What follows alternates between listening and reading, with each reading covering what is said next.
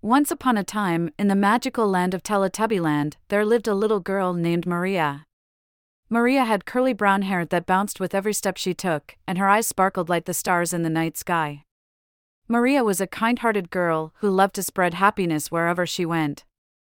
In Teletubbyland, Maria had a special friend named Bobby, a fluffy and playful dog. Bobby had a wagging tail that never stopped, and he always made Maria laugh with his silly antics. Together, they would explore the colorful meadows, climb the rolling hills, and play hide-and-seek among the trees. One sunny morning, as Maria and Bobby were playing near the Tubbytronic Superdome, they noticed something strange. The sun, usually shining so brightly, seemed sad and refused to come out from behind the clouds. Maria and Bobby looked at each other with concern, wondering why the sun was feeling so down. They decided to go on a journey to find out what was wrong with their dear friend, the sun. Hand in hand, they set off towards the magical sunflower garden, hoping to find answers.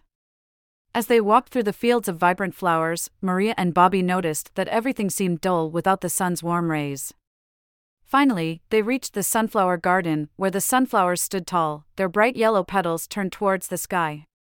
Maria and Bobby approached the biggest sunflower and asked, "Dear sunflower, do you know why the sun is feeling sad today?" The sunflower nodded its head and replied, "The sun is upset because it feels like nobody appreciates its light and warmth anymore.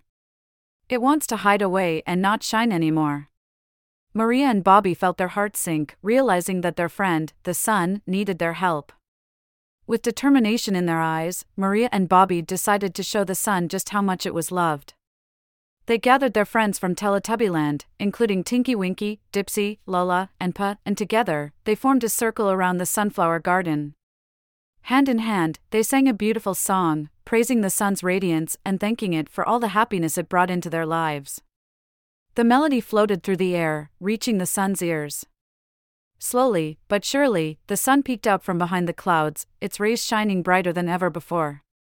The sun felt the warmth of love and appreciation from Maria, Bobby, and all their friends. It realized that its light was not only important but cherished by everyone in Teletubbyland. With renewed joy, the sun rose higher in the sky, illuminating the entire land with its golden glow. From that day forward, Maria and Bobby made sure to thank the sun every morning for its warmth and light. They taught everyone in Teletubbyland the importance of kindness and gratitude, reminding them that being kind to others always brings happiness. As Maria and Bobby returned home, the sun smiled down upon them, proud of the friendship they had shown. And every night, as Maria snuggled under her cozy blanket, she knew that kindness and friendship could make even the saddest things shine brightly once again.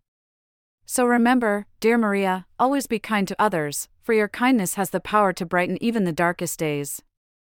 And just like the sun, your light will shine, spreading warmth and happiness to all those around you.